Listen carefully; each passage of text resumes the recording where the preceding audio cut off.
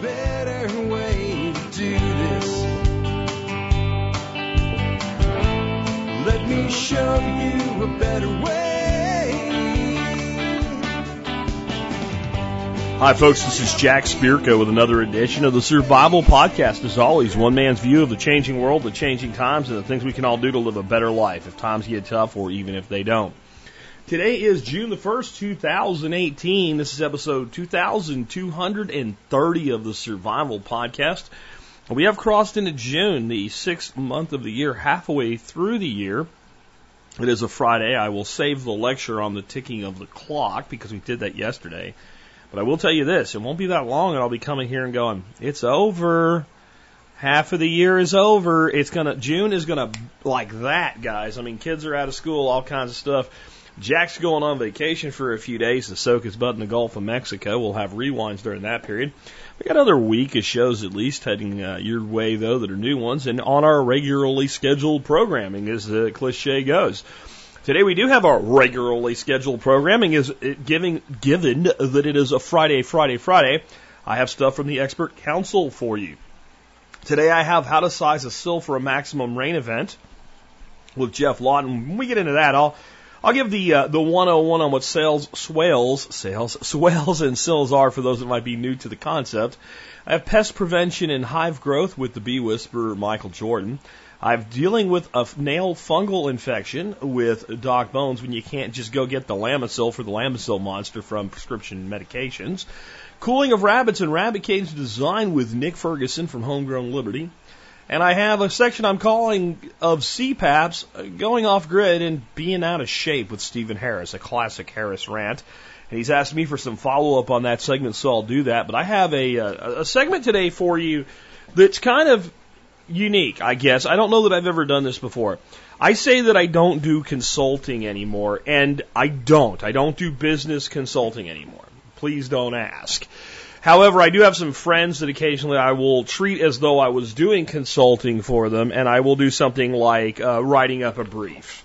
Usually no more than 2 pages. I charge no money for it because in my experience, and one of the things that made me miserable as a consultant is people tend not to take your action items. And this particular one was a customer, I guess, client, partner, friend. It would be all of those things have filled in the past. My buddy Neil Franklin, that really wanted material for himself for his own presentation. So I know who'll use it, so I did it. So you'll get to hear exactly how I respond to a simple question from someone who's asking me for consultation on a more professional level. And I think maybe that'll be useful for you guys. And it's about blockchain.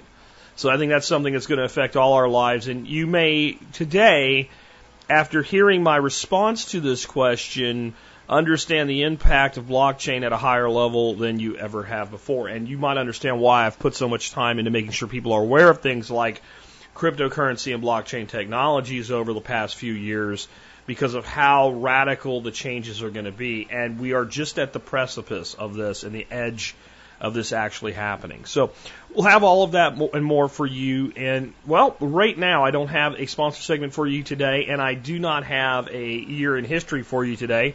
So we'll go straight into the first question. This one is for Jeff Lawton on sizing a sill for a swale based on your maximum rain event. This was one I kind of took a stab at and said, I'm going to send this off to the expert on calculations for stuff like this, Jeff Lawton, and he was good enough to come back with an answer. The intro to this, for those that may not be familiar, because Jeff doesn't go into it at all, what is a swale? A swale is a ditch, easiest way to think of it, on contour. That means it is a level ditch. That means it does not move water. That means it's spread. I guess it does move water, but it doesn't move it from direction one, position A to position B, like most ditches move it down the road. It spreads it out evenly. And there's a lot of reasons we do that, but one thing we do is we help with drought resistance, drought proofing. We can move water into dams with that type of technology. We can actually fix places where the places get too muddy and too wet and too damp.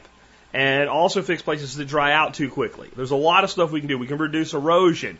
We can create deposition traps that build up fertility. There's just a ton of stuff, but to understand this question, just understand that a swale is a ditch that follows a contour line. If you think of a contour map, you look down at a line on the contour map, and it's 880 feet on that line. And everywhere that line goes stays level. You go up the side of a mountain, it's got a level edge that it follows. A sill, since it's a ditch, we dig the dirt out of the ditch, we put the dirt on the downhill side of the ditch. The dirt that we put there in a pile does not hold the water in the ditch. Most ditches, they take the dirt away. The ditch holds the water. But at some point, we will not pile up dirt on the downhill side. We'll leave an opening.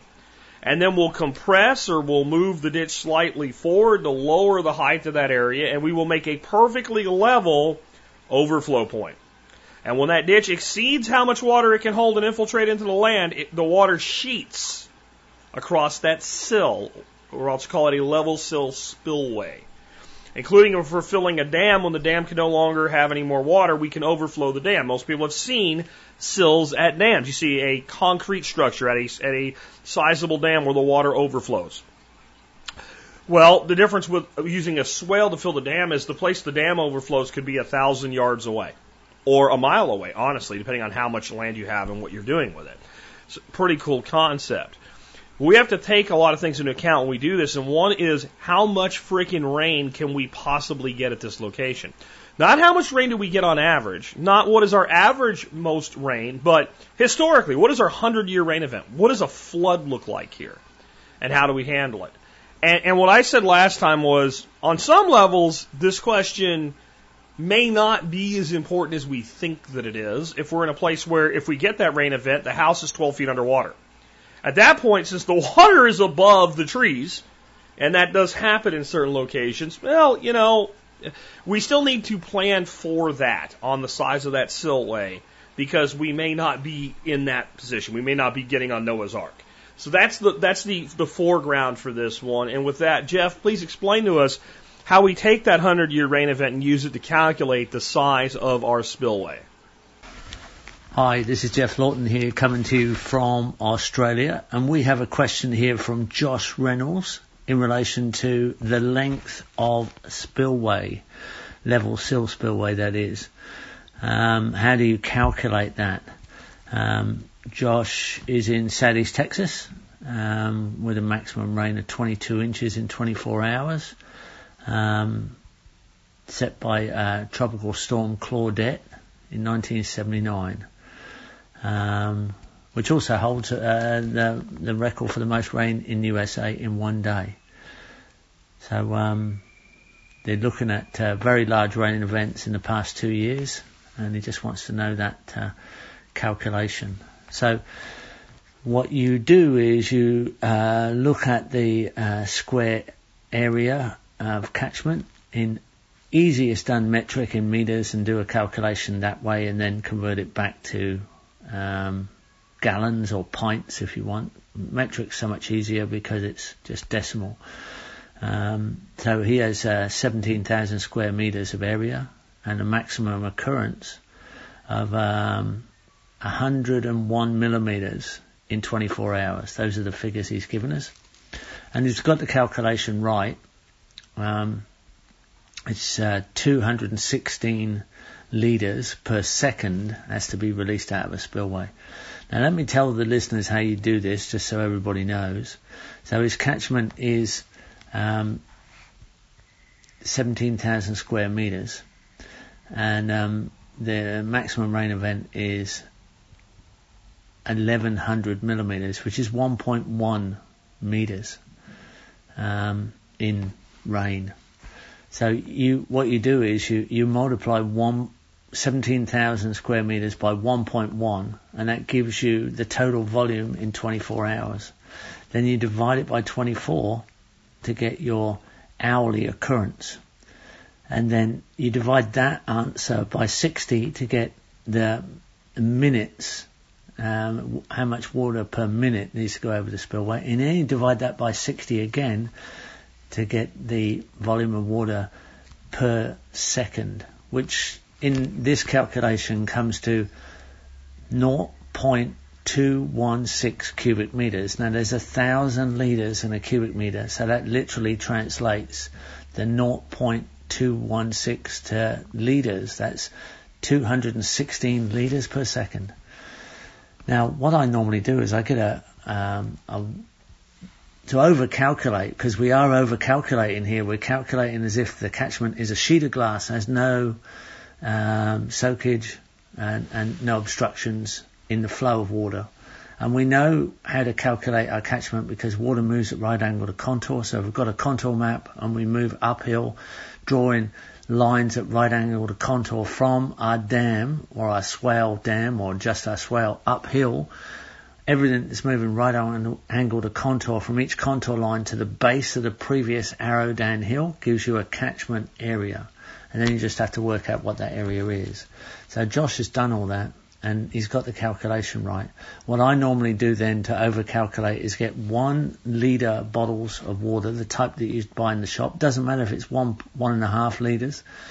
And lie them sideways and imagine that much water going across a spillway in 1 second, which is the count of 1,000. So if you're counting in thousands, these are seconds. 1,000, 2,000, 3,000, 4,000. Now, because we're looking at a second, 1 second, we can imagine the water going over the spillway in 1 second. So if we get a 1 litre bottle of water and lie it sideways, so it's bottom to top, is going at right angles to contour over the spillway, and we lie them side by side.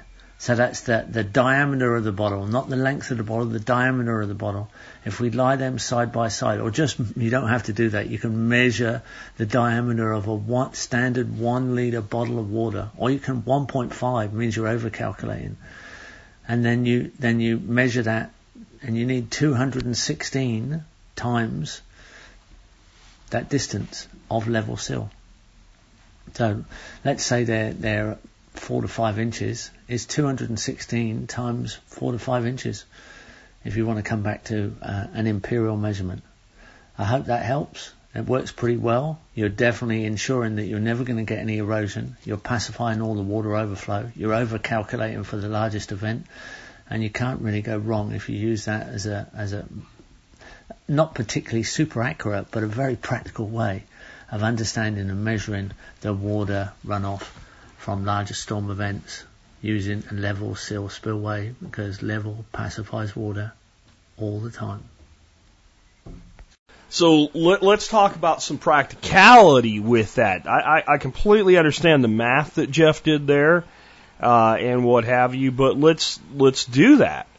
What Jeff said we needed to do in this particular instance was 216 times 4 to 5 inches. Well, let's do that with the lower number 4. 216 times 4, that's 864. Well, if we divide that by 12 to get our feet, it would be 72 feet of spillway. In many instances, we might only be putting in, I don't know, 100 feet of swale. Now, 100 feet of swale probably would never come up to that level of calculation, but you get what I'm saying. Like 72 feet of sill may not be directly doable, so we can do a lot of things with that. We can part out that 72 feet. A lot of times we'll do something like a 3 meters is a pretty standard sill for your primary sill, but you're looking at about 10 feet, so we have 62 feet to go.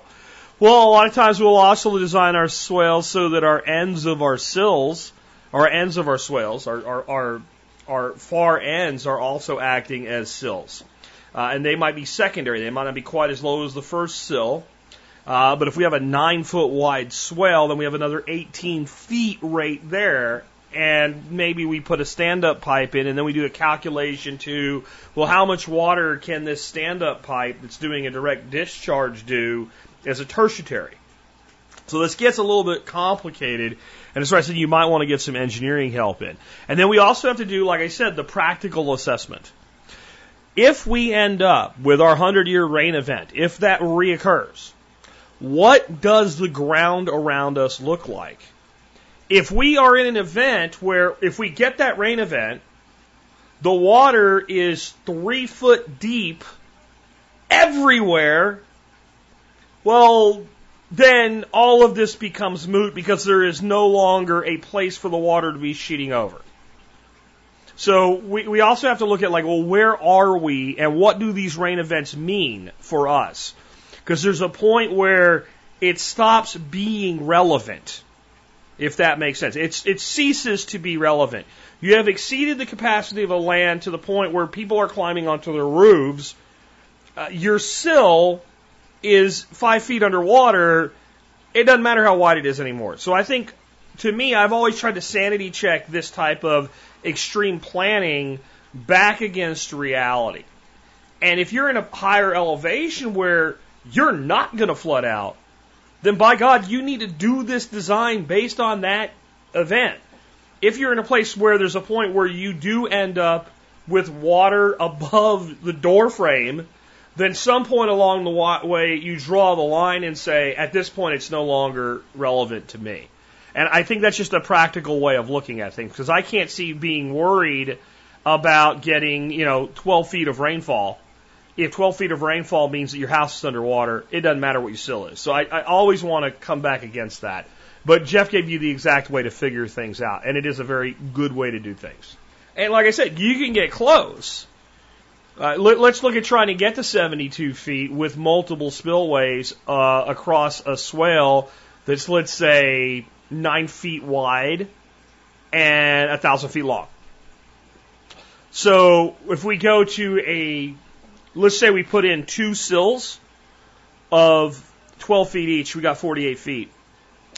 And then if we design the sides of our swales, assuming they don't spill into a dam, or assuming that along that 1,000 feet of swale, it's really 2 swales with a dam or multiple dams interconnected, then we have another 18 feet. Right there, we're at 66 feet.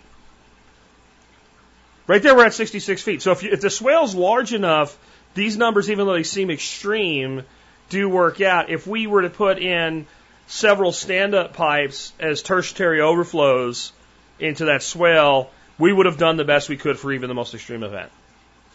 When you're doing smaller swales, my swales here on the property are about 6 foot wide and about 11 inches deep, and there's over 500 feet in total swale, but the longest swale is about 230 feet, if I remember right. We just did 2 meter spillways with the ends designed to overflow. And again, if we exceed the capacity of those swales sufficiently for there to be a problem, we have a different problem. I.e., I'm climbing up to at least the second floor. So there's always the common sense approach to backfilling this stuff. Next up, I have a question for pest prevention and hive growth for Michael Jordan. Hey, everybody. It's your pocket beekeeping guide, Michael Jordan, the Bee Whisperer, a bee-friendly company out of Cheyenne, Wyoming. Hey, I've been taking your questions on bees, apiary management, and the making of fine meads. So I have a general topic that's been coming up from a different couple of questions. They're all asking kind of some different things, but kind of the same. So we're going to go right off, and this is going to be called preventative maintenance for pests and what to do when you get started. And that's the only way I can describe this, because right now you've either got your package of bees or Nook and you've already installed them in your hive. Or you're coming out of the winter and into spring and you're getting ready to do something with your bees. So we're going to start with the easiest and work up. And this is going to help with your pest management, propagation of bees, reducing of swarms, and just general guidelines of getting started. So now that you've gotten your bees and you've installed them in your hive, top bar, Langstroth, Perrone, remember it's not the hive, it's the keeper. Once you get those in there, hopefully you've been feeding them a good sugar mix with some antibiotics, some minerals and stuff in it to help them grow great wax. Without this feeding, they will have a hard time making enough wax for the queen to lay from a package. Also, make sure you're checking your pollen and your pollen counts coming in, meaning hopefully bees are coming in, bringing in pollen as you're feeding this sugar water for them to build wax. This lets us know they are making brood food known as bee bread. This means that they're ready to start having the queen lay to make a general population of brood. This is great. Now we want to make sure the wax is being built and that they're storing pollen and getting ready. Now, if you've installed a Nook, that means you're going to have bees already hatching and starting to come out. And this probably means at this time you're already to add another box on top. You're looking for at least 5 to 6 frames of brood that's been laid already by a queen from a nook, that they've probably rolled out at least 7 out of 10 frames of comb. And you're seeing great laying capability about this time of year in climates 6 to 5 to possibly 4. 6 is pushing it because you guys are already into honey flow season, and people down in 3 and 4 are basically just getting their bees now and installing them. So on your package bees, if you've installed them correctly, you've probably been in your 1 month to at least 2 days of package installation. And this is a good time to start doing your preventive maintenance. Same thing with the Nook box that you've already seen brood patterns and stuff.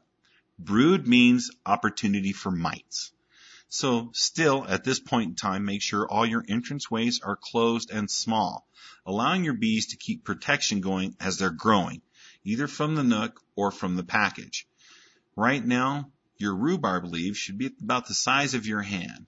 This is a great time to start making a oleic acid natural mix from rhubarb leaves. Taking rhubarb right now and picking it and putting it in a blender, blending it so you could get at least 1 full cup of a pureed pulbus of this mix of rhubarb leaves that you blended. Add 1 teaspoon of salt, 2 tablespoons of a good vodka, 100 proof, and shake that all up and mix it together. Now what you've done is you've added a mineral and an alcohol base to start dissolving the rhubarb leaves to start releasing more of the oleic acid. Pour this in a sandwich bag, twisting it, cutting the small corner off, making it like a pastry bag.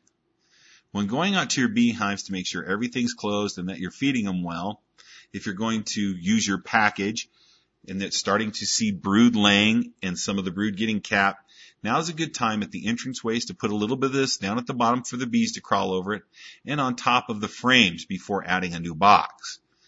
That way the bees crawl over it and it's releasing some of the oleic acid into the brood nesting, help killing and destroying some of the mites at early phase. This is also the same with the Nook box.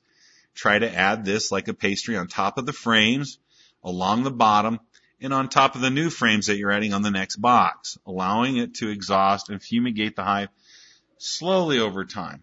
This isn't a complete gassing method like crystallization, but this is a slow release over time. The bees will chew it up because it's got mineral in it, and the vodka will slowly dissipate, which causes activation to make the oleic release from the rhubarb leaves. So now we have a small entranceway. We're starting to already vaporize the brood nesting. We're starting to do control. Small entranceways allows hive beetle not to get in, as well as wax moth. And controlling with the fuming will help us with mite control. So we're doing preventative maintenance right now, naturally, this way. Now, if you've come out of spring and you're looking to do this, one great way to get your bees on a great track of not using pesticide management with pesticide control and chemicals is to shake your bees. Right now is a good time to break the pattern. So if you're seeing queen cells in a hive that you brought out, now is the time to split that hive and to make more. Disrupt the brooding pattern. That's the best way that I can describe this. If you've ever heard of the Tervoff split, it's about shaking the bees out on a board and allowing them to crawl back in, leaving about I'd say 9-inch space from the hive to the walking board. Nurse bees cannot fly yet and will be trapped on the board with the queen that you just dropped on it. They will now form a new colony. All the other bees that are worker bees will go back to the original hive and go back in, trying to cover the brood, keeping it warm. They will also take some of the larvae and stuff in there and make a new queen. You've just split the hive. By the time this brood hatches that's in the hive and they make a new queen, the mites have nowhere to go because there's no laying going on, and you've just disrupted the laying pattern of the mites. This is a great preventative way to stop mites at the early starting of the year. Also adding the rhubarb leaf mixture, you're going to help with your bees on a new segment after doing a quick split. So disrupting the brooding pattern helps destroy mites growth. So I just wanted to throw out right now, what are you supposed to be doing to do some preventative maintenance and getting growth? Make sure you're feeding a good mixture of pollen and feed to your hives from last year, the nooks that you've installed, and your new packages. Right now, keep their entranceways small while they grow. Make sure that you're adding some sort of preventative maintenance. And I'm not saying gas them, but try to use some more natural methods. Right now, I've noticed my bees chewing on the rhubarb leaves, getting the water dew on them, not only getting water, but activating some of the already helping themselves, bringing it back to the nest, helping them and their colony. So these are things I want you to think about. If they're doing it naturally, we can help this, because anytime you remove the bees from the tree, you've already stopped treatment-free beekeeping.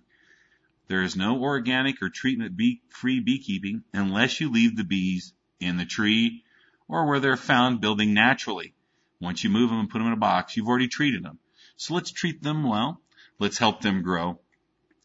And let's get some preventative maintenance out there to kind of get them growing. So splits, packages, and everything, I think this is a good way to get going. You start your splits, you're disrupting brood patterns, and it's going to help you grow at a nice rate and not lose your bees from swarming early on or have them leave with mites or other pests to other hives. Hey, I'm your buddy Michael Jordan with AB Friendly Company. Hopefully this is a good tip to get kind of started now that you've got your bees or you've had them over a year and they've winterized, and what you wanted to start doing to get them growing. Well, as always, buy your honey from a beekeeper you respect, because it's coming out right new for the spring, and it's going to help you with your allergies. Buy it from a small industry. Help them grow to be the better beekeepers and stewards of the land. And always, help your fellow man, because some of the best help I'm getting right now are from high school students teaching me as much as I'm teaching them. Have a blessed day. Next up, my good friend Doc Bones is going to give us an answer to a concern about nail fungal infections if medical, professional medical treatment is not available, long-term grid down type scenario. Hi, Joe Alton, MD here, also known as Dr. Bones of doomandbloom.net, where you'll find over 1,000 articles, videos, and podcasts on medical preparedness for any disaster. I'm also the co-author of the Book Excellence Award winner in medicine, The Survival Medicine Handbook, the essential guide for when medical help is not on the way. Today's question for the expert council is from Kate in Germany. How would you prepare to treat fungal infections of either the skin or toenails when in a situation without access to a doctor or specific prescriptions? I know people who have recurrent issues with both fungal infections to skin and nails. From what I know, they're not directly painful, but may be a sign of a weakened immune system, can be uncomfortable and widespread to many people and persistent. Where I am in Germany, medication is generally available over the counter, but it's advised to seek medical advice first for a clear diagnosis and prescription. I'm wondering how you would advise to deal with fungal infections if access to medical systems wasn't available. Specifically, can we use medicinal herbs for that purpose and or strengthening the immune system, or is a more simple stocking up of over-the-counter medications the only option? Thanks, Kate. Kate, athlete's foot, also known as tinea pedis, is an infection of the skin caused by a type of fungus known as trichophyton. This is usually seen between the toes and on the toenails, and you might also see it on other parts of the feet, or maybe even on the hands, usually between the fingers, if it occurs there. Fungal infections like athlete's foot are contagious and are passed by sharing shoes or socks or even by wet surfaces such as shower floors. Those people that are affected by athlete's foot may find themselves also with other fungal infections such as ringworm or jock itch. What are risk factors for fungal infections on your feet? Any fungal infection is made worse by certain conditions, moist conditions mostly. These people that are in moist conditions usually spend long hours in closed shoes, keep their feet wet for prolonged periods of time, have had a tendency to get cuts on their feet and on their hands, and maybe perspire a lot. Now, to make a diagnosis, look for flaky skin between the toes or fingers. The skin may appear red and the nails somewhat discolored. You may also notice itching or burning in the affected areas, and that could be sometimes pretty severe. If the skin has been traumatized by scratching, you might see some fluid drainage. Often the damage caused by scratching is worse than the infection itself. If the condition is mild, keeping your feet clean and dry may be enough to allow a slow improvement of the condition. Oftentimes, however, a topical antifungal ointment or powder such as miconazole or clotrimazole are required to eliminate the condition. In the worst cases, oral prescription antifungals such as fluconazole are needed. Now, don't use anti-itching creams very often as it keeps the area moist and may delay healing. Patience is a virtue when it comes to monitoring the healing process for fungal infections. It may take more than a month for a significant case of athlete's foot to resolve. Now, you talk about what home remedies you can use. There are many home remedies for fungal infections, especially ones that affect the feet. A favorite one involves placing tea tree oil liberally to a foot bath and soaking for about 20 minutes or so. Dry the feet well afterwards and then apply a few drops of tea tree oil to the affected area. You should repeat this process about twice daily and try to keep the area as dry as possible in between. For prevention of future outbreaks of athlete's foot, you might apply a little tea tree oil once a week before putting on your socks and shoes. It's a good idea to give yourself a week of rest, by the way, from this treatment about every 3 to 4 weeks. There are other essential oils that may be helpful in a foot bath. A partial list includes, well, of course, tea tree, which I just mentioned, cinnamon bark, lemongrass, rosemary oil, clove oil, oregano oil, peppermint oil, lavender, thyme, myrrh, calendula, and geranium. Use 10 to 12 drops in a hot foot bath with about 1 to 2 tablespoons of Epsom salts for about 20 minutes. It's important to note that some oils require a dilution with a carrier oil like almond, coconut, or olive. Use this twice daily before putting on clean socks. Make sure the socks are dry. Other methods use things like grapeseed extract. In this situation, you would mix 20 drops in 2 cups of water in a spray bottle, and you spray your feet twice daily for about 3 weeks for athlete's foot. You spray the inside of your shoes, by the way, with this mixture as well. You might add 20 drops of grapeseed extract to the final rinse cycle of your socks and underwear and allow the clothes to rest in the rinse water for about 10 minutes. If you can do that, that would be great. By the way, these items should be washed in the hottest water possible. Keep your feet, of course, as dry as possible between treatments. And it's also a good idea, like with the oil treatments, to give yourself a week of rest from this treatment every 3 to 4 weeks. There are, of course, warm compresses that you can use or herbal baths. They're very soothing, and they may help treat fungal infections. They've used garlic for that, ginger, black walnut, echinacea, fennel, apple cider vinegar, golden seal, thyme, mustard powder, baking soda, even half hydrogen peroxide and half water in a mixture. Raw unprocessed honey is an excellent antifungal. Before you go to bed, you might cover the affected area with a thin layer of raw unprocessed honey and cover with loose socks. Colloidal silver might be effective. You apply a thick coating of the gel to the area and allow it to dry.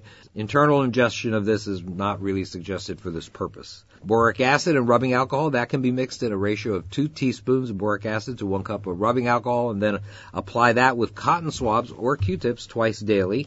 Aloe vera gel, very soothing to cracked, peeling, and open areas of a chronic infection. Apply that twice daily between treatment applications of maybe the over-the-counter medications. Dry applications of various powders might be good to keep the skin dry and help prevent recurrences. Here are some suggestions. Gold Bond medicated powder.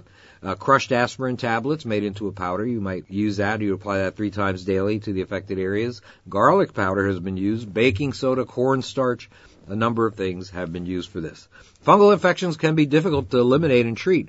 Your solution may be a different combination of remedies than somebody else's. Each individual is unique. Oh, one other thing. Urinating on your feet in the shower does not work. Urine isn't concentrated enough to make a difference. This is Joe Alton, MD, that old Dr. Bones, wishing you the best of health in good times or bad. Thanks for listening. Hey, besides getting a copy of our Survival Medicine Handbook, available even in Germany, by the way, don't forget to follow us on Twitter at Prepper Show, YouTube at Dr. Bones Nurse Amy channel, and Facebook on our Doom and Bloom page. Remember to check out our entire line of medical kits and supplies at store.doomandbloom.net. Don't forget the Member Support Brigade gets a discount on anything in our store. All right, next up I have a question for Nick Ferguson on rabbit cages and keeping your rabbits nice and cool. Hey, it's Nick Ferguson from homegrownliberty.com, and I have an email from Jennifer about cooling rabbits. I'll just read her email real quick so you have the context. Would ground contact rabbit cages be an inconvenience? Instead of cooling meat rabbits by putting 2-liter bottles in their cages, I thought I might build the hutches so they have access to the ground. Besides the obvious concerns like needing to bury wire to keep them from digging out, would it be too inconvenient to care for the rabbits with a ground contact hutch? Would cleaning, feeding, maintenance, etc. suddenly become a hassle if it were on the ground level? Would weather changes suddenly become more of a concern? Parasites, feeding trays and water could still be kept higher up with use of a ramp, which would minimize bending over. An above-ground platform could be added to keep them out of mud. I was thinking of building something similar to this picture. And she has a picture, and it looks like 3/4 of it is enclosed. On the top section, it's all wood with a wire mesh door, and a bottom section that is wood along the back, and 3/4 of the rest of it are wire mesh sides with a ramp going up to the top area, just to give you a mental picture. Am I thinking too much into this? Mostly I want to avoid giving them 2-liter bottles and fans to keep them cool. I'm assuming she's talking about 2-liter bottles of ice and fans to keep them cool. I'd rather they keep cool the natural way. Thanks, Jen. Great questions. You can use cages like that, but you should move them daily, and you will have to include a wire mesh floor on the bottom to keep them predator-proof. It wouldn't be burying the wire mesh, it would be keeping wire mesh on the floor so that you could move it every day.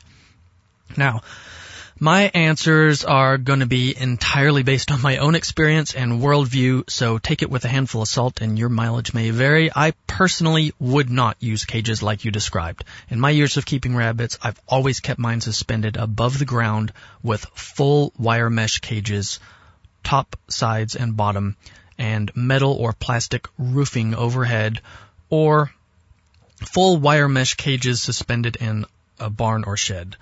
Always off the ground and in a very shady area. Not only was the shed in full shade, say that 10 times fast, for the whole day, but they were there in the shade of the building, in the shade of some trees. I've never used ice bottles or any active cooling system to keep my rabbits cool when they've been in cages like that.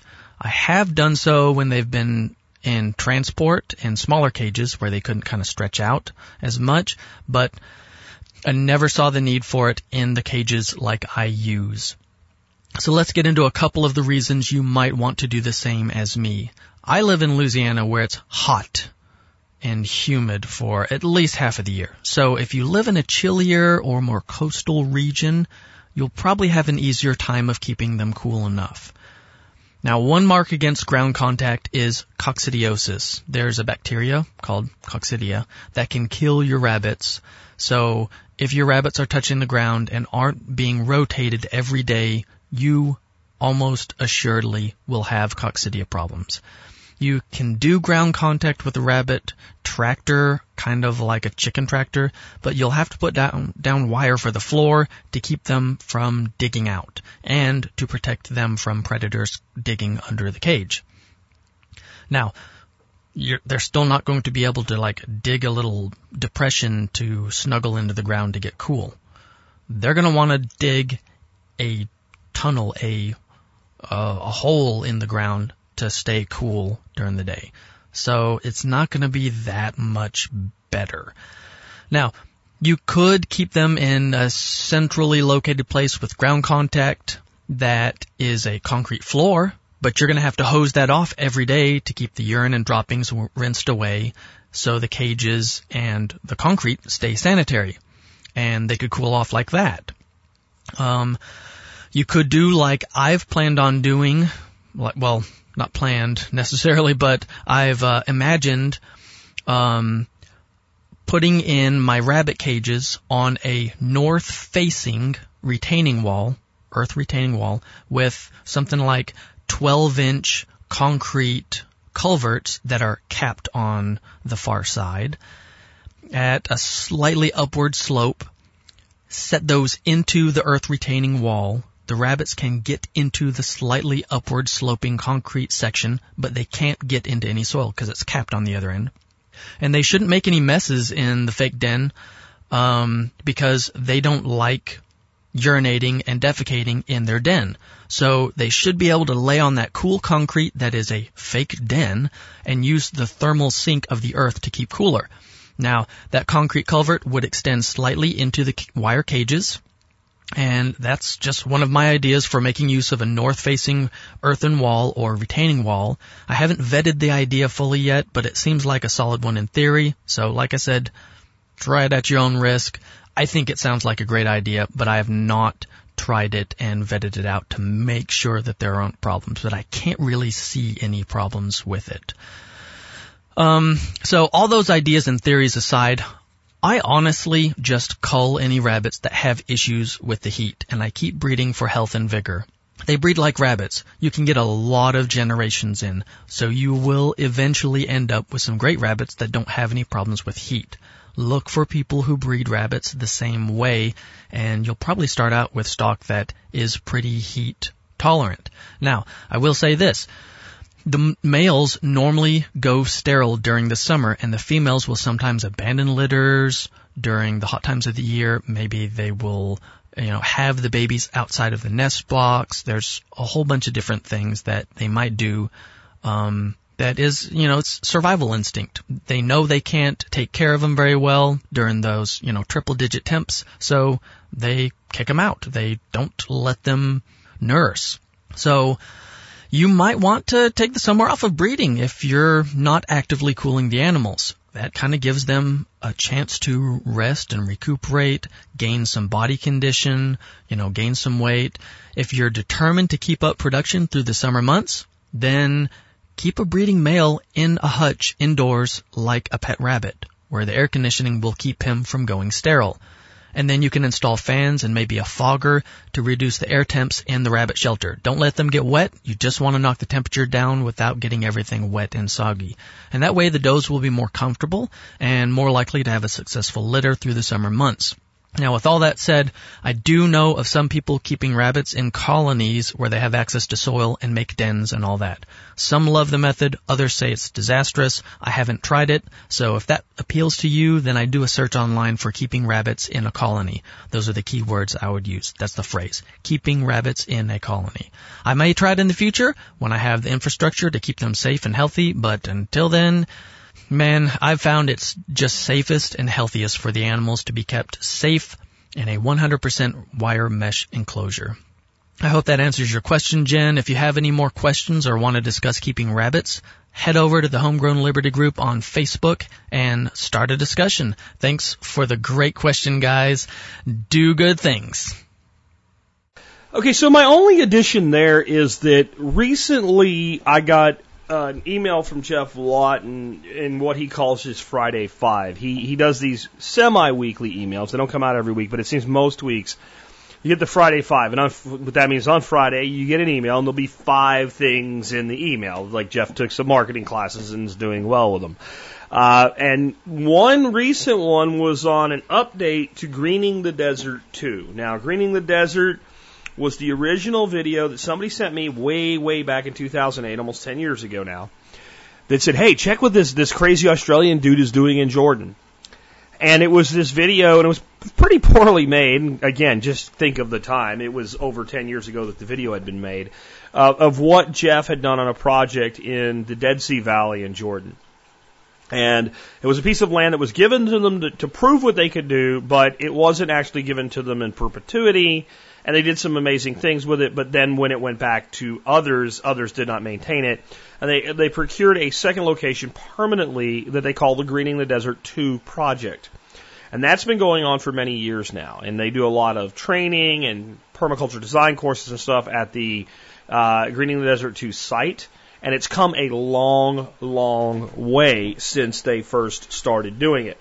Well, they just did a video. I think the footage is from like a year and a half ago, but they finally got it, they had so much going on. They finally got it put together, and they kind of give an overview of where is this site at today and what does it look like today and how are they running. And it was fascinating.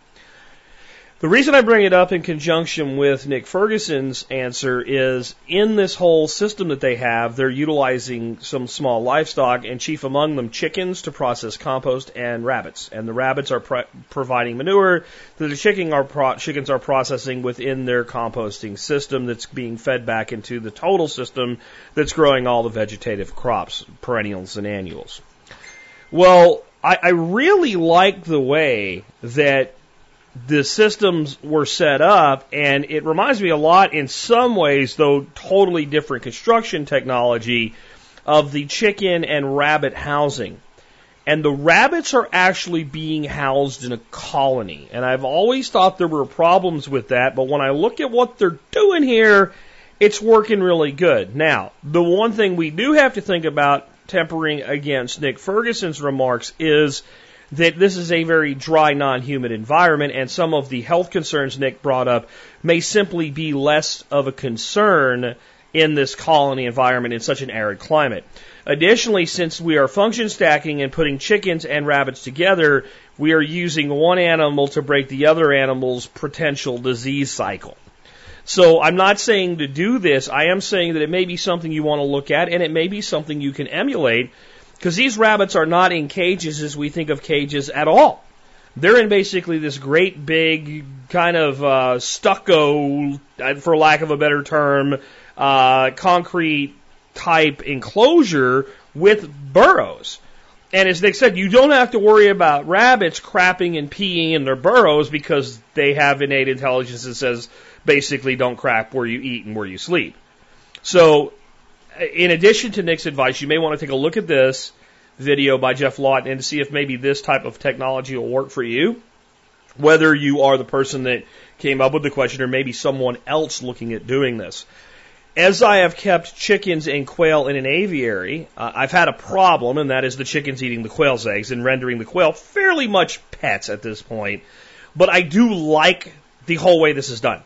I have no concerns with them damaging anything. They do whatever I want them to do. They compost stuff for me. They don't cause any problems. I get shade for my plants. I get a nice place for my birds. I don't have any disease problems. It works really, really good. And it has me thinking like, my next livestock project is probably going to involve pigeons and letting them go out and forage for themselves and something similar. So if you can do things like this, what you find is it usually takes more work to set it up, but then it takes far less work to maintain it. You will give some things up, like quail, if they were in little stacked cages, I would have had the bunch. One night what happened is I let the door open. I have this latch, and then I have a thing that closes the latch, and it's basically like a wood clamp to make sure the latch doesn't unlatch. And I didn't put it on, and it was really windy that night, and the wind blew and vibrated the door back and forth, and the latch unlatched. And Dorothy and I were like, it's pretty nice today. Why don't we take a walk? So we take a walk, and we're walking through the food forest, and I start seeing like movement up ahead, and it's like these brown things moving, and we realize it's the 4 Bantam chickens. And they're out and about, and we round them up and get them back in the aviary. And we did a quail head count, and there were quite a few missing that bailed out as well. And unlike the chickens, they don't all stick together, and they don't know what they're doing. And I'll just say that Lucy ate quite a few quail, and I didn't come down on her because you can't expect anything else.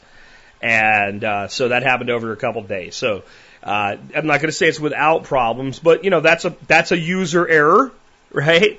And we have ways we could correct some of these other things we just haven't got to yet because they haven't been important to us recently. So if you can do colony raising of rabbits or colony raising of quail, in the end, it ends up being less work if you set the system up properly. And then if you have the discipline to follow your own rules, like, hey, Jack, you dummy, put the clamp on the door before you leave. Next, I have a Harris rant that starts with a question that I'm going to admit, when I sent it to Harris, I'm like, this is going to be a rant. I didn't think it was going to be this kind of rant. Actually, this is a very productive rant. A guy wants to take a CPAP machine hiking. This is not practical. And I figured it would come down to a lesson in thermodynamics and energy and things like that, and maybe he would go too far, and maybe I would have to pin his ears back and say, hey, we've got to redo this. But it ended up being a totally different kind of rant that if he's ranting at anybody, he's also ranting at himself. And I think it's a very teachable moment here. And I think it's Steve showing how much he cares about people and their long-term happiness and health. So I'm going to go ahead and turn it over to Steve, and I'll come back with the thoughts he asks me for at the end of it. Hi, this is Steve Harris calling in for the expert panel to answer your question. I have a difficult question, and I'm going to be absolutely blunt and harsh. Well, not really harsh. But Jack will need to give some good sage advice after this one. because Jack is an absolute wizard when it comes to food and health, and that is the problem. Adam in Northern California writes, Steve, CPAP on the go. I have heard you mention on several occasions that you use a CPAP machine. For those of you who don't know what this is a forced air blowing device that goes to a mask that makes positive pressure in the mask over your face and mouth, such that you won't snore and you won't have trouble breathing in the middle of the night. When I had my test done, I was waking myself up 70 times an hour. After I had my first night of sleep on a CPAP, I was like, I'm awake. I haven't felt like this in 10 years. My God, I'm awake. It is completely life-changing. So, he goes on. Can you please provide the details for how you power it when off the grid? Maybe a stripped-down kit that one could build to power just a CPAP machine. I have a fantasy that maybe I could find a way to take one on a backpacking trip with one, but I think that the weight of the battery in the inverter plus panels, you want solar panels to recharge your CPAP. Sorry, Charlie. Would make it impractical. Would be great if I'm wrong. Can you send the details on the machine if needed? Thanks. 1. How do I power my CPAP when I'm off grid? I don't go off grid with my CPAP machine. I haven't in a long time. If I did, I would be powering it with a generator, or I would be powering it with 2 golf cart batteries or 1 big deep cycle Group 27 or Group 29 marine battery. Depending on the pressure of your CPAP machine, which can range from 3 centimeters of water column to 20 inches of water, 20 centimeters of water column. So 3 centimeters of water column to 20 centimeters of water column. Why they didn't do it in inches of water column, which is the world standard, I don't know, but whatever. Obviously, the higher the pressure, the more the power draws. I'm on between 14 and 20 centimeters of water column, so my draw is a lot more power.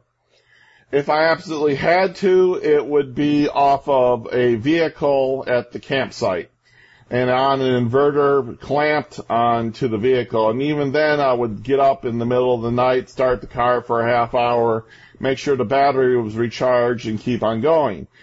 There are lithium-ion batteries made for these CPAP machines. Now, the CPAP machine is $400 to $500, $600.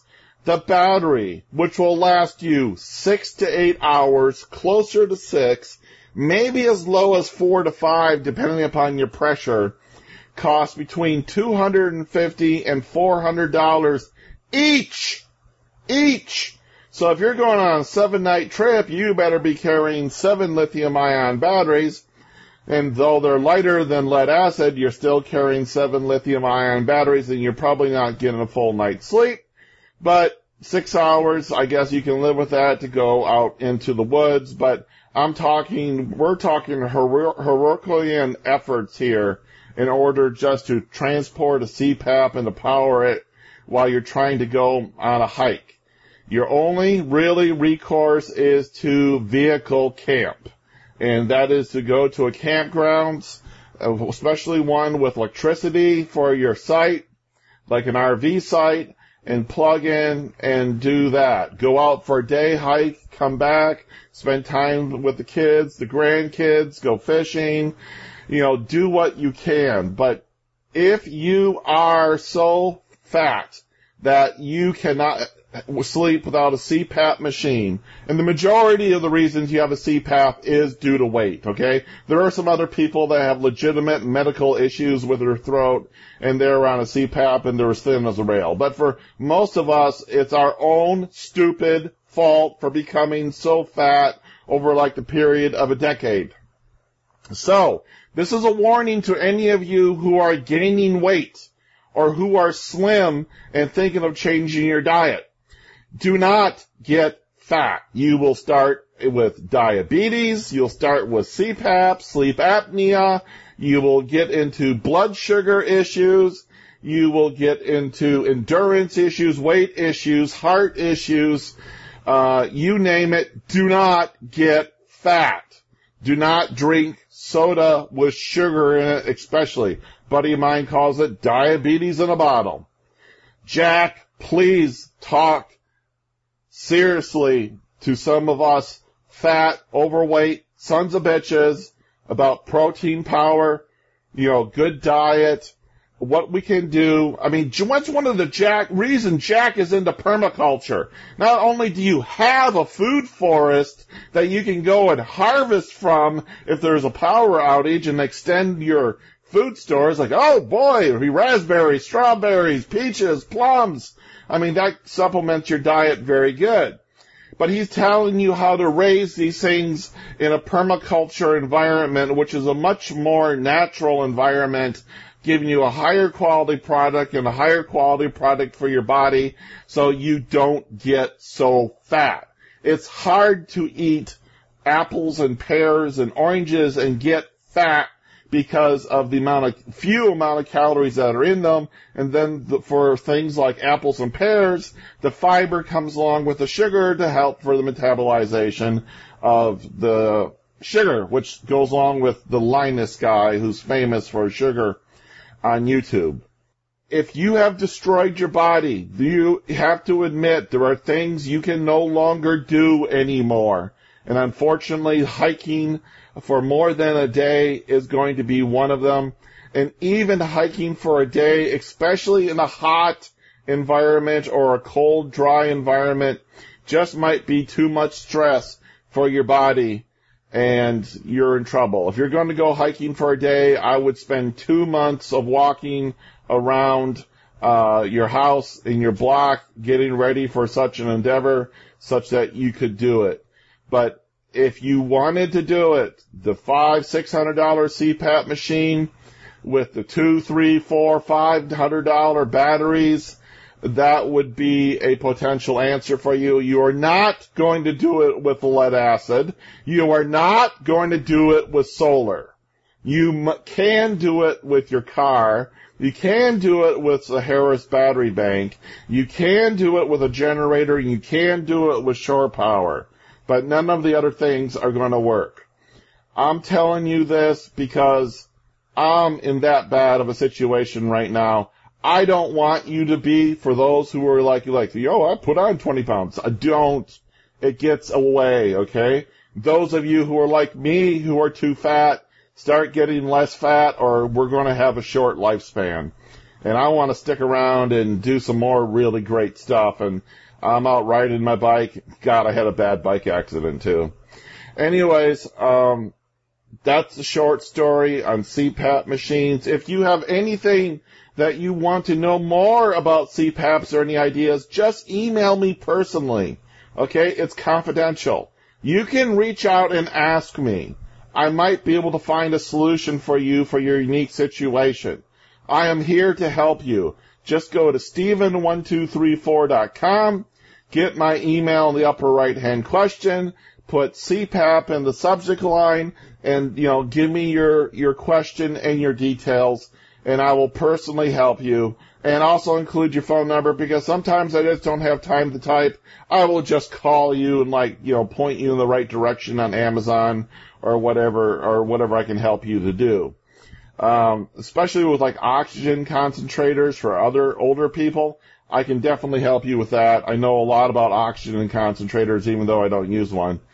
So, anyways, good luck. God bless. Jack, take it away. Help us, please. So let's start out with something that might be, for some people, a simple solution to this problem without getting into the health aspects, which I will, because Steve asked me to in just a second. So, as Steve mentioned, there are people on CPAP machines that are thin. There are people on CPAP machines that are not morbidly obese, that are just a little bit overweight. There's a lot of different reasons that people can have problems with snoring beyond being a complete lard ass. And a lot of times it can even be that there's this an internal problem with structure of the throat, etc., that's exacerbated by being overweight, but maybe not that overweight, the type of overweight that Steve is talking about, and to be very, very fair to him, for his honesty, the type of overweight that he is. And so you can maybe be someone that's maybe 20 pounds overweight, maybe 15 pounds overweight, that if you were at a good weight for yourself, and what the government says you should weigh is irrelevant to me. And I'll tell you why. I have struggled with weight going up and down, and when I get to the health part, I'm going to tell you that paleo, low carb, keto, all that stuff has never failed me. I have failed it at times. I have fallen off the wagon, not done it, and when you eat improperly, you gain weight. That's how you get there in the first place. But when I am in really what I consider like great shape, when I look kind of optimum, and I'm about 10, 15 over this right now, it's about 220 pounds. At 220 pounds, I look damn lean. I'm a big guy. I have very broad shoulders. When I was in the Army and I was doing PT every day and I was eating right and I was 19 years old, I always had to take what they called a tape test. And that was because I was always overweight according to the chart, but I always passed the tape test with flying colors, which measured what is your actual body fat. I am a stocky, broad guy. My skeleton weighs almost as much, I think, as the government says I should weigh. On that note, the government says I should weigh 165 pounds. I was not 165 pounds when I was a frickin' sophomore in high school. And I was shorter and I was really lean. When I got off of the Appalachian Trail after hiking from Pennsylvania to frickin' New Hampshire, I weighed 195 pounds. If I was 165 pounds, I would look like I was in a concentration camp. So when I say a good weight for you, I don't mean what the government says you should weigh. I mean what you really should weigh based on body fat. And if you can be in a position where you have either snoring problems where you are at a good weight for yourself, or you can be in a position where you have snoring problems where you are somewhat overweight, but not the type of overweight Steve's talking about. Or it can be because you're truly overweight. But in all of those situations, you may find that you get immense relief from your snoring problems with a mouthpiece. Now, personally for me, when I lost the weight, it stopped being a problem. So I didn't get into figuring out which one to use. But I did research how they work, and I believe they work, and I understand how they work. And this may be something that any of you struggling with snoring that causes sleep apnea, which is the real problem, can take a look at. What these mouthpieces do is they hold your lower jaw slightly forward of your upper jaw. Okay? Now, you might think, well, that's no big deal. But here's what you do to figure out if it'll work for you. Lay flat on your back. Let your body relax as though you're going to go to sleep, and intentionally try to snore. And you'll probably make a sound like this. Okay? Then, jut your lower jaw a little bit forward of your upper jaw and try to snore. And if I do that, I make a sound like this. You can't hear it, can you? I physically cannot intentionally snore with that lower jaw protruded past the upper jaw just a little bit. And the reason is what happens is the part of the throat that closes is held open. So I don't have anywhere for you to start. I believe the mouthpiece that I researched that led me to this conclusion that they probably do work was called Pure Sleep, but I'm not sure about that. If anybody uses one and has positive results, I'd like to hear from it. I cannot give you a testimonial to it because I haven't tried it.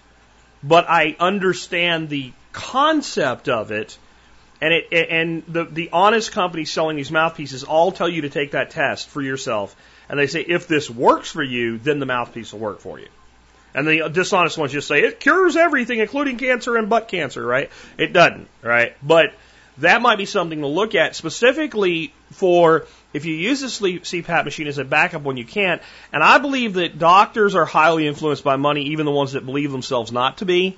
And there's not a lot of money in selling these mouthpieces compared to selling a prescription for a CPAP machine paid for by an insurance company. I'll just leave it at that. So that's something to check out. There's also surgery that can be done with these small implants that are placed in the throat that create a rigid environment for the throat. This is very safe. it's an in and out 30-minute process, including your time in the waiting room, that it does wonders for people. So I would look into other things. Now, let's turn to the true question that Steve was throwing at me, which is, you're a fat ass, what do you do about it? I mean, when you are really out of shape, you're winded if you try to walk a few miles, that type of thing. If you want to save your life, you want to cure your type 2 diabetes, and don't write me and be hateful and say, well, I have type 2 diabetes and I'm not overweight. You are 1/10% of the people with type 2 diabetes. There have been studies done. They get all these people together, random sample, 1,000 people have type 2 diabetes. They put them in a fat camp, basically. They limit their food to an 850 calorie a day diet. They keep them in there for 90 days, and they have 100% of them do not have type 2 diabetes at the end of that period. Because type 2 diabetes isn't really diabetes. I know you think it is, but it's not. Type 1 diabetes is diabetes. Type 2 diabetes is a insulin resistance caused by diet. It is the failure of the body to make a proper balance of insulin and glucagon because of diet. It is a lifestyle disease. It is not something you get, except for you 1/10% people that write me with hate mail. Okay, I'll give you the out. The rest of you, you're fat. That's why you have type 2 diabetes. And the best way I know is the restriction of carbohydrate, period. It works. It works for everybody that does it. And when people say, well, it only works until you stop doing it. Well, not eating Krispy Kremes only works until you stop not eating Krispy Kremes. When you start shoving Krispy Kremes in your face again, the not eating Krispy Kremes portion of your diet stops working. So, my impetus here is your life duration and the quality of that duration. And I am a person who will admit, I struggled with weight. I put it on, I took it off, I put it on, I took it off.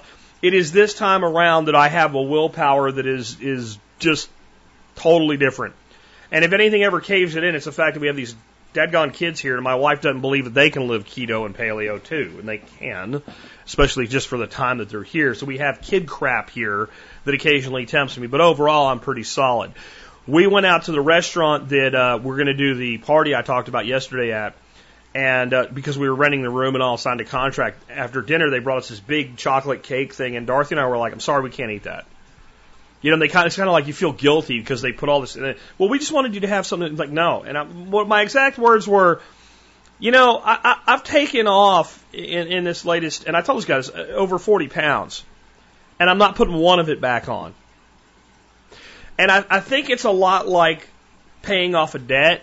You know, like I say, don't just take a home equity loan and pay your debt off. Sometimes mathematically that makes sense, but it generally doesn't work. When you actually go through it and you actually feel the difference, then you end up at a point where, like, I'm not doing this anymore. I refuse to do this anymore. I refuse to be this anymore. And I really call on you, don't worry about what Steve said about food forests and growing your own food. It doesn't matter when it comes to weight loss. Some of the people out there today, and there's one guy, I can't think of his name, that my wife's following now for keto and all. And I think a lot of them are full of shit. You know, he's like, well, you need to make sure this is organic and this is that. Look, I think those are fine health choices, but as far as losing weight, if you keep your carbs under 20 freaking carbs a day and you don't drink too much alcohol and you get a reasonable amount of exercise, you're going to lose freaking weight. And if you're a fat ass, you're going to lose it really, really fast. And I don't care if you're eating feedlot beef.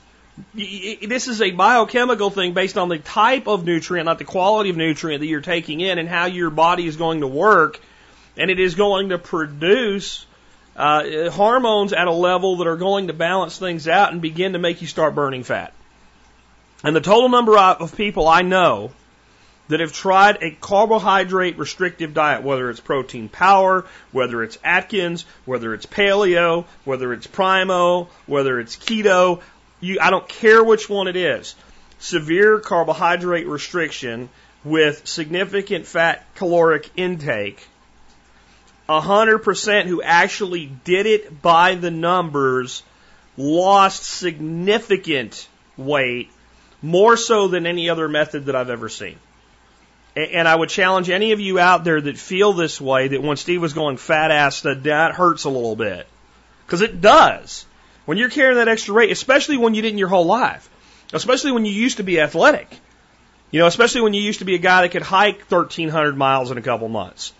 It hurts when you think of yourself that way. Well, do something with it, damn it. Take that pain and channel it into action. And take your life back, because if you don't, then the system that's fed all this processed shit to you is going to take your life from you. By the way, it just came out recently that all this shit the government's been telling us for 40 years about cutting fat and increasing our bread and grains and stuff like that is wrong. And it's why we have an epidemic of obesity. Americans have actually followed. Now, there are people that are shoving down McDonald's every day eating 17 Big Macs. That happens. But in general, society has followed the doctors and the government's advice of a bread-based, grain-based diet, and low fat, and it has resulted in an epidemic of obesity, type 2 diabetes, and heart disease, and autoimmune inflammation-based disorders. They have lied to you. They have screwed you. They have effed you in the A. Okay? So stop listening to their bullshit and start eating the way humans were designed to eat. We are designed to club shit, turn rocks over, find bugs, eat them. That's how we came along as a species. We evolved mentally when we started following predators around, cracking the bones on carcasses and sucking the marrow out of bones. That's where we come from. Now, I'm not suggesting you start eating meat and Cape buffalo tallow and bone marrow tomorrow, but we can eat analogs to that, and we will be better off for it. So Spirko ran over. Let's talk about something that happened today that I decided would be my segment and do some function stacking. My buddy Neil, who from time to time comes to me for consulting because of the years that we worked together, sent me a simple question today by text. It said, Jack, how do you see blockchain disrupting the recruiting industry? Now, Neil made his fortune, and I mean a bloody good fortune, in the recruiting industry. One of his companies, Data Workforce, at its height during kind of the technology boom, was doing over $65 million in business a year. And now still doing somewhere in the neighborhood of $12 to $14 million a year when that industry is nowhere near what it used to be. He's set for life. He doesn't have to work, that type of thing, but he's a serial entrepreneur. And, you know, so he's set. His companies do what they do, and he's doing his own stuff and letting his companies be run by other people. And he's gone into kind of the whole business coaching world, and he's putting together a lot of material. He's doing a lot of volunteer work now, doing sessions for universities in the UK where they have these guys going for their MBA and stuff, and actually giving them some real world shit instead of the crap they get out of the classroom. So he wanted this material for that and some other things. So again, the question was, how do you see blockchain disrupting the recruiting industry? And I'm going to read for you the 2-page brief that I put together for him in response to that. And this is the type of thing, if it was anybody but him, either I wouldn't have done it or I would have charged quite a bit of money for it. The key here is to understand that tokens, coins, etc. need not be monetary instruments, and they also need not be divisible. Additionally, their creation can be automatic and require almost no energy or require significant energy. It is all based on the code. Likely, their total number can be limited to, like Bitcoin, their total number can be limited to, let's say, 21 million units, as in Bitcoin. Or it may be uncapped, and units may be produced at will. Clearly, capping and some sort of energy requirement fit the issuance of a unit that is to be a monetary device, as does divisibility. That said, most uses for blockchain in the future will not be monetary or will be for internal accounting. Once we establish that, we need to understand the true beauty of all blockchain technology. It is a truth teller. Therefore, it works for monetary exchange. Once this token or coin is produced, it is forever traceable, and it can't be duplicated. We know where it is, where it was, and where it is going, if anywhere, at the same time. So how does that affect recruiting? Well, it is better to ask how it will affect all employment and workflow. To really comprehend that, we need to consider the most currently underutilized piece of blockchain technology, which is smart contracts. While far more sophisticated, you can think of those as a binary code at the base.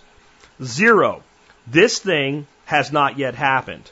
1, this thing has happened. As a result, this next thing will happen now. Generally, right now, this is used to execute a payment. Party A contracted Party B to write a program. A smart contract held X amount of Ethereum as a sort of escrow. When the contract is verified as executed, the Ethereum transfers from Party A to Party B. Likewise, if Y amount of time happens and this thing remains undone, the Ethereum transfers back to Party A. The above can be far more sophisticated, as in milestones are set and partial payments made, etc. But the key is this removes the need for third-party mediation between the parties. The contract, acting as an entity, doesn't care if your feelings were hurt. It is not subject to emotion. The contract was or was not executed, and hence, these are the rules that it will follow. In this instance, a third-party arbitrator was eliminated. It doesn't matter if that party was the state or a private arbitration company. Either way, the need for it was eliminated. We can now engage in a trustless transaction. It doesn't matter if we know each other. We agree to terms, and a process goes into motion that will execute those terms, period. In time, blockchains will talk to blockchains. Companies like Lisk and Arc are already making that happen as we speak, enabling not only blockchains to talk to other blockchains, but individuals and companies to create their own blockchains with their own parameters as easily as one creates a Facebook group today. What we are talking about then is the elimination of all third parties, be they central banks, recruiters, arbitrators, the state, etc. A system with defined parameters, no longer subject to manipulation by the bigger dog in the fight. Not a utopia or a nirvana, just a series of fields, all with clear defined rules, where the field itself now enforces the rules and never makes a mistake. Some parties may be upset because they didn't read the rule book sufficiently, but the rules will be followed. Now consider the job of a recruiter. Find candidate A, and he needs qualifications X, Y, and Z. A person needs him to do A, B, and C, and that person wants proof of his credentials of X, Y, and Z, and proof in the past he has completed a certain number of A, B, and C tasks. As companies, service providers, and individuals move to blockchains, candidate A will be compensated and judged by the blockchains. Each execution of a successful "this did happen" will likely create a non-monetary token of some sort that will attach to him as a reputation. Note the good and the bad will both attach, become immutable and eternal. They're also non-conferable and cannot be counterfeited. This will be our new digital identification and our new digital resume, though far more like a highly detailed CV than a conventional resume. Many safeguard technologies will need to be implemented for privacy here. If you want to hire me as a coder, you need to see my coding stuff, and maybe a criminal background stuff, and possibly if I'm subject to any civil judgments. You don't need my total financial history, my medical records, etc., so some mechanism will need to be in place whereby I choose what you see. In the end, if I want to do a project and need 5 specific people, cross-blockchain tools will locate them, verify them, request their participation, extend them a contract to review, accept their signature, monitor their progress, pay them, fire them and replace them, etc. Unless actual direct conversation is needed with them, I may never even see them or speak to them. I don't care. I want XYZ done. They do it or they don't. If they fail, they get replaced based on the contract I submit to the system. Where in this do I need a recruiter? Where in this do I need a banker? Where in this do I need an arbitrator? Oh, I see. I need capital because I don't have enough to fund the project. So my reputation relevant to that is shared with another system, which raises capital on specific terms based on investors who are willing to fund it. Again, where in this do I need a recruiter? Where in this do I need a banker? Where in this do I need an arbitrator? There are tons of technologies that need developing to make this all work.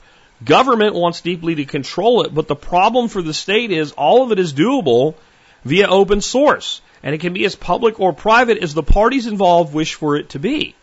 Don't get me wrong, there is plenty of room for deception, But every project with any hope of gaining traction and confidence is open source. And that means the code is subject to review by literally millions of people who revel in finding errors or cheating. Their reputations are based on it. Every industry in the world is going to both grow with and be gutted by this technology. Imagine the implications for the world of education alone. Not bad for a redneck hippie duck farmer, huh? This is why I'm excited about blockchain. This is what blockchain is going to do. When people say it's going to be used for everything, I don't think people really understand that.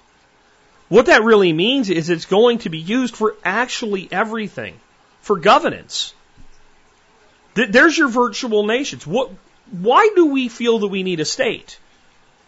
Well, because if you do something to me I don't like, there should be a consequence. Well, I guess with criminal activity, such as somebody broke in and stole my TV set, there could be a while before we could get out of that world. But the majority of what the state is used to mediate today is between individual parties in what we would call civil manners. Or manners that maybe even if the state handles them as criminal manners, would actually be better suited to handle as civil matters. And a lot of the deception that takes place in today is because everybody lies, in the words of Dr. Greg House from the series. Right? Everybody lies. But the blockchain is a truth teller. If you said you've done something and it's recorded on blockchain, either this thing did or did not happen. And the potential that opens up is enormous. So those of you that kind of write off all the stuff that talks about cryptocurrency, or you're dancing on your heels now because cryptocurrency is currently in a down market, I would just say compared to 3 years ago, it is still infinitely up. It is still doing all the things that it's supposed to do. It is still evolving. It is still getting more and more powerful. And yes, as I said, when this, you're going to call it a crash or correction occurred, there was a whole bunch of shit coins out there that serve no purpose other than to be an artificial monetary instrument that will not recover long term. This washed them out. Right now, I think that the Bitcoin market and therefore the entire market is being repressed by futures trading and manipulation, but I also think that can only go so far over time due to limited quantity. And right now, if you suppress Bitcoin, you suppress everything else for the time being. But the underlying technology, blockchain, is going to be able to do things that most people can't even conceive of why they would want it yet. For instance, I go to a store here when I want to pick up a bottle of adult beverage, a liquor store. They have a program for loyalty that gives you discounts. With the technology that ARC is rolling out by the end of summer, they would be able to run their loyalty program on a blockchain. Now, why would they want to do that? Because it prevents fraud. It prevents the person that I go down there and buy from all the time from, maybe giving me a few extra points. It makes the points immutable. It makes the points eternal. It makes them able to set rules and parameters for how they're set up, and it allows them to custom tailor a solution very, very quickly that will then be interoperable with other potential retail partners in the future should they decide they want to expand or grow or sell their business. So the question would be, why the hell wouldn't they want to do it? And the only reason they wouldn't want to do it, it's complex and costs a lot of money. You need really smart coders to do it. Well, no, you don't. Not once roll your own blockchain technology comes out. So if you start thinking about how businesses are structured, how they are transferred in ownership, how they are merged, how spin-offs are done, all data management, all reputation management, all financial accounting, internal and external, eventually will take place on a blockchain. Because it is a better technology than what we have today.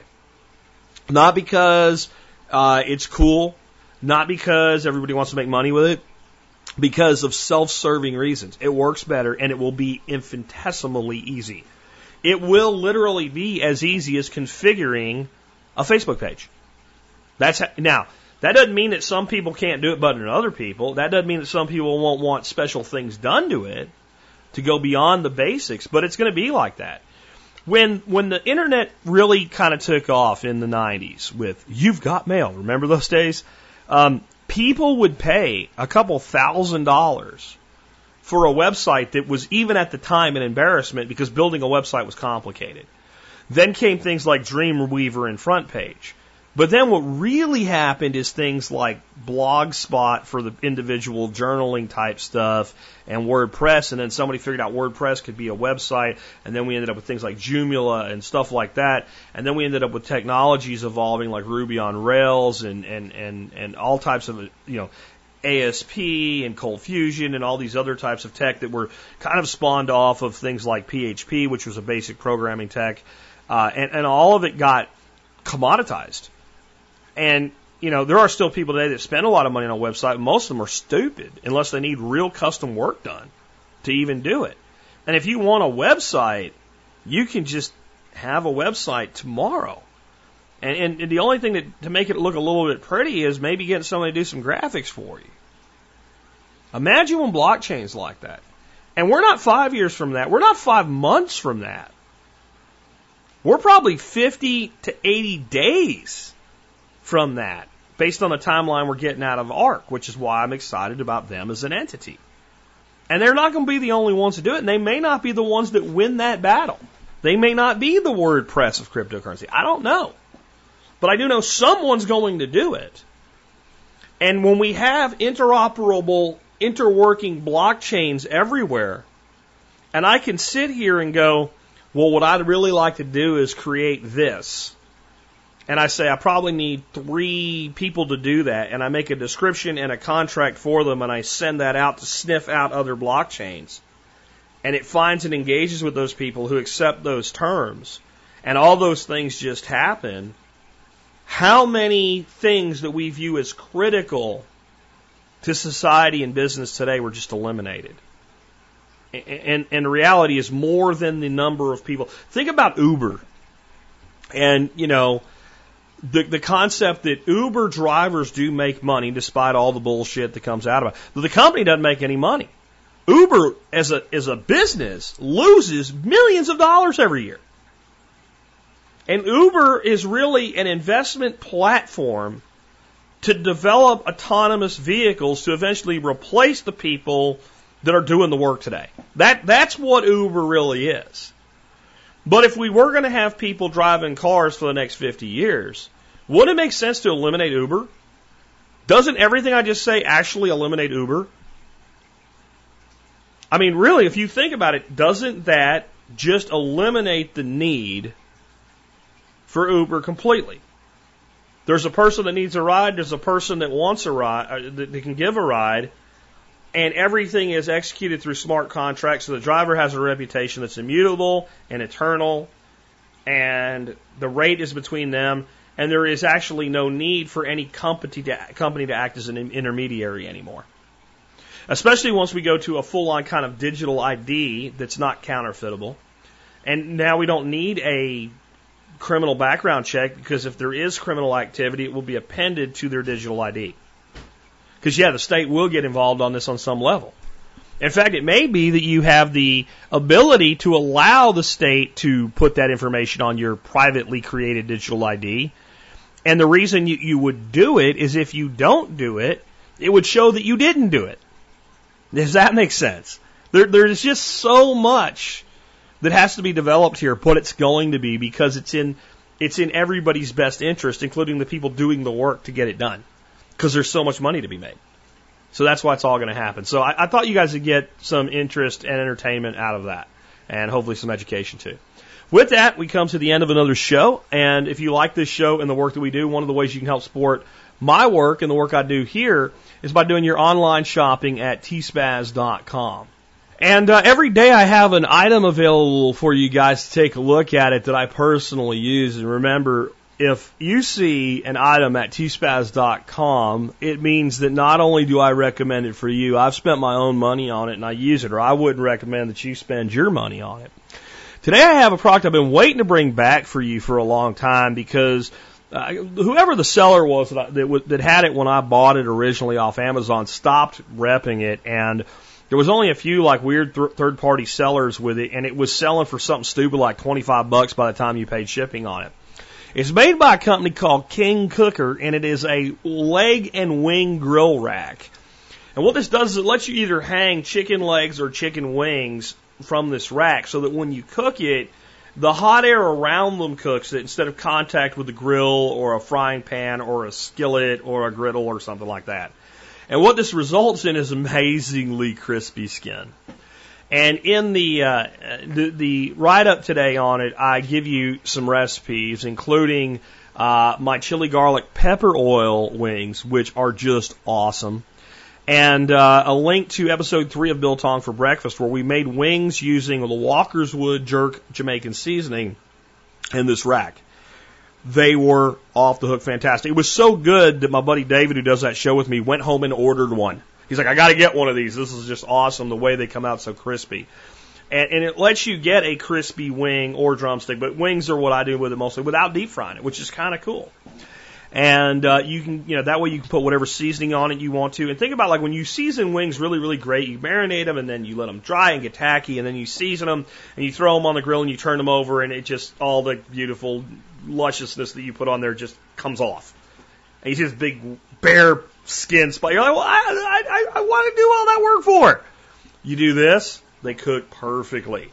Again, it's made by a company called King Cooker, KINGKOOKER, and that's 12 slots. But I've gotten way more than 12 wings on them. I think I've gotten up to 16 wings to hang from them. You can check it out at tspaz.com. And remember, if you do your online shopping at tspaz.com, you help support the Survival Podcast no matter what you buy. That also, the other way you can help us is become a member of the MSB. If you want to learn more about that, just go to the survivalpodcast.com and click on members to learn more. That brings us to our song of the day. The song of the day is a song called Objects in the Rearview Mirror Appear Closer Than They Are by Meatloaf, who was written, like much of Meatloaf stuff, by Jim Steinman. This song, on some level, appears to just be kind of hokey, right? Like, because there is a point where he just says that over, objects in the rearview mirror, clear closer, then over and over and over again. But if you actually listen to all the words in the song, this is one of the great Meatloaf songs. What this song is really about is how time can almost warp in our minds, and we can have difficulty with the optics of how long ago something really happened. Have you ever, you guys like me that are in your 40s or older, thought about something that happened when you were a teenager and felt like on some levels that was just yesterday? That was just yesterday that I was in that car with my buddies riding around or something like that. But yet something that happened, far closer, maybe 10 years ago, seems forever ago. That's a big part of what this song's about. Objects in the Rearview Mirror was made, again, to be a very passionate song. It might be, according to Steinman, the most passionate song that he has ever put on a record. It really has a lot of imagery in it. And I think that almost all of us, especially if we have any fond memories for those teenage years, can really relate to this song. And I think it's a great song for a Friday, by the way. And it is that operatic thing that I really think only Meatloaf can do. Here's the interesting thing that I've been thinking about with Meatloaf. You guys that are in kind of my generation and just like the tail end of the millennials, and then, like the guys that are like 37 today, and the people that are just a little bit older, probably grew up with this music. And it has this ability to transcend time and take us back to these times that this song's about. And I think that it amazes me how many young people are rediscovering great music from the 70s and 80s and even early 90s today. But it will never mean for them what it means for us. And as our generation passes in time, something new will have to be created to create this bridge, because this music doesn't just take us back because of its words and its imagery. It takes us back because it's the music from the time itself. And as we age on, as the baby boomers in time begin to pass the torch to the Gen Xers as being the old generation, and that's what's happening, that fades. And it's an interesting thing to think about. With that, I hope you enjoy your Friday and your weekend. This has been Jack Spirko with another edition of the Survival Podcast, helping you figure out how to live that better life if times get tough or even if they don't. And the fields were green, the sun was brighter than it's ever been. When I grew up with my best friend Kenny, we were close as any brothers that you ever knew. It was always summer and the future called. We were ready for adventures and we wanted them all. There was so much left to dream and so much time to make it real. But I can still recall the sting of all the tears when he was gone. They said he crashed and burned. I know I'll never learn why any boy should die so young. We were racing, we were soldiers of fortune. We got in trouble, but we sure got around. There are times I think I see him peeling out of the dock. I think he's right behind me now, and he's gaining ground. But it was long ago, and it was far away. Oh God, it seems so very far. And if life is just a highway, then the soul is just a car. And objects in the rearview mirror may appear closer than they are. And objects in the rearview mirror may appear closer than they are.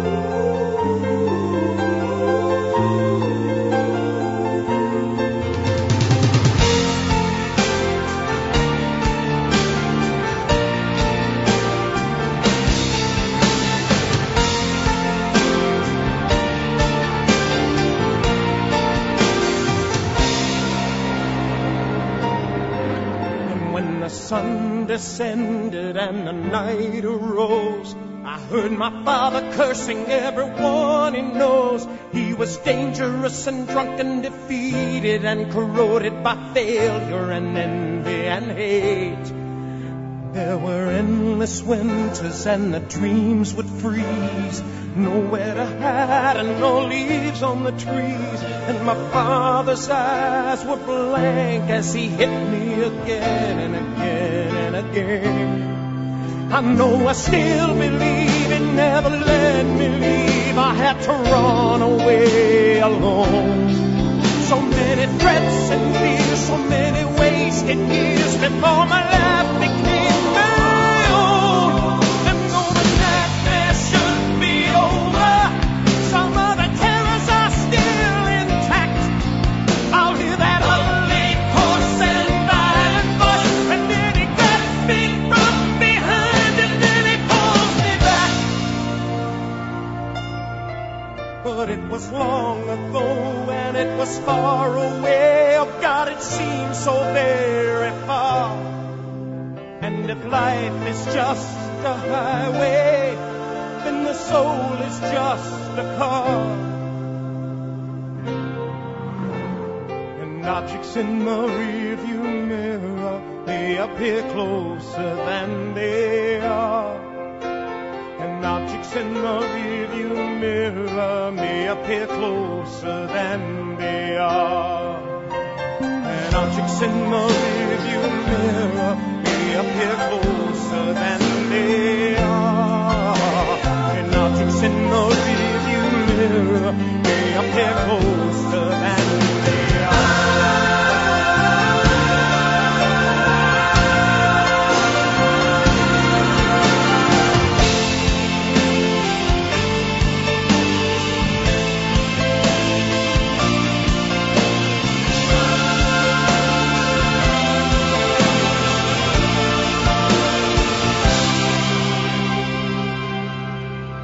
Was a beauty living on the edge of town. She always put the top up and the hammer down. And she taught me everything I'll ever know about the mystery and the muscle of love.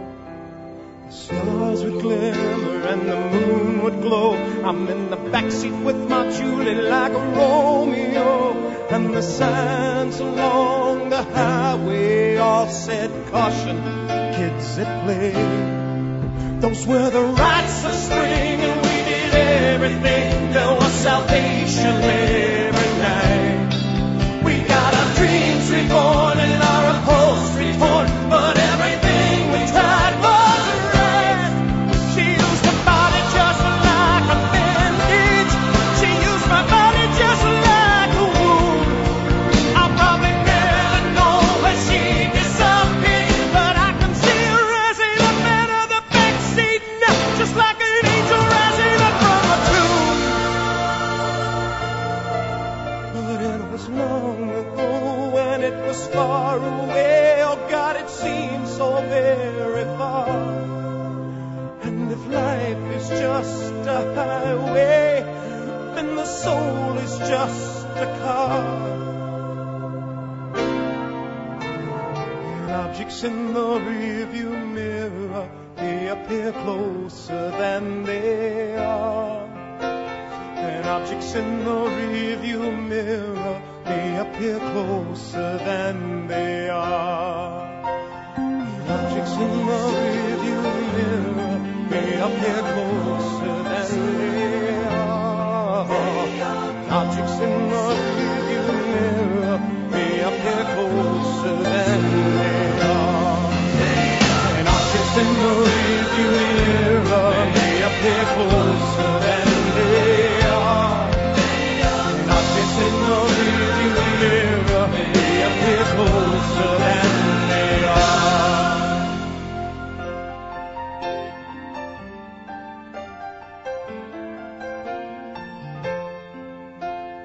Objects in the rearview mirror may appear closer than they are.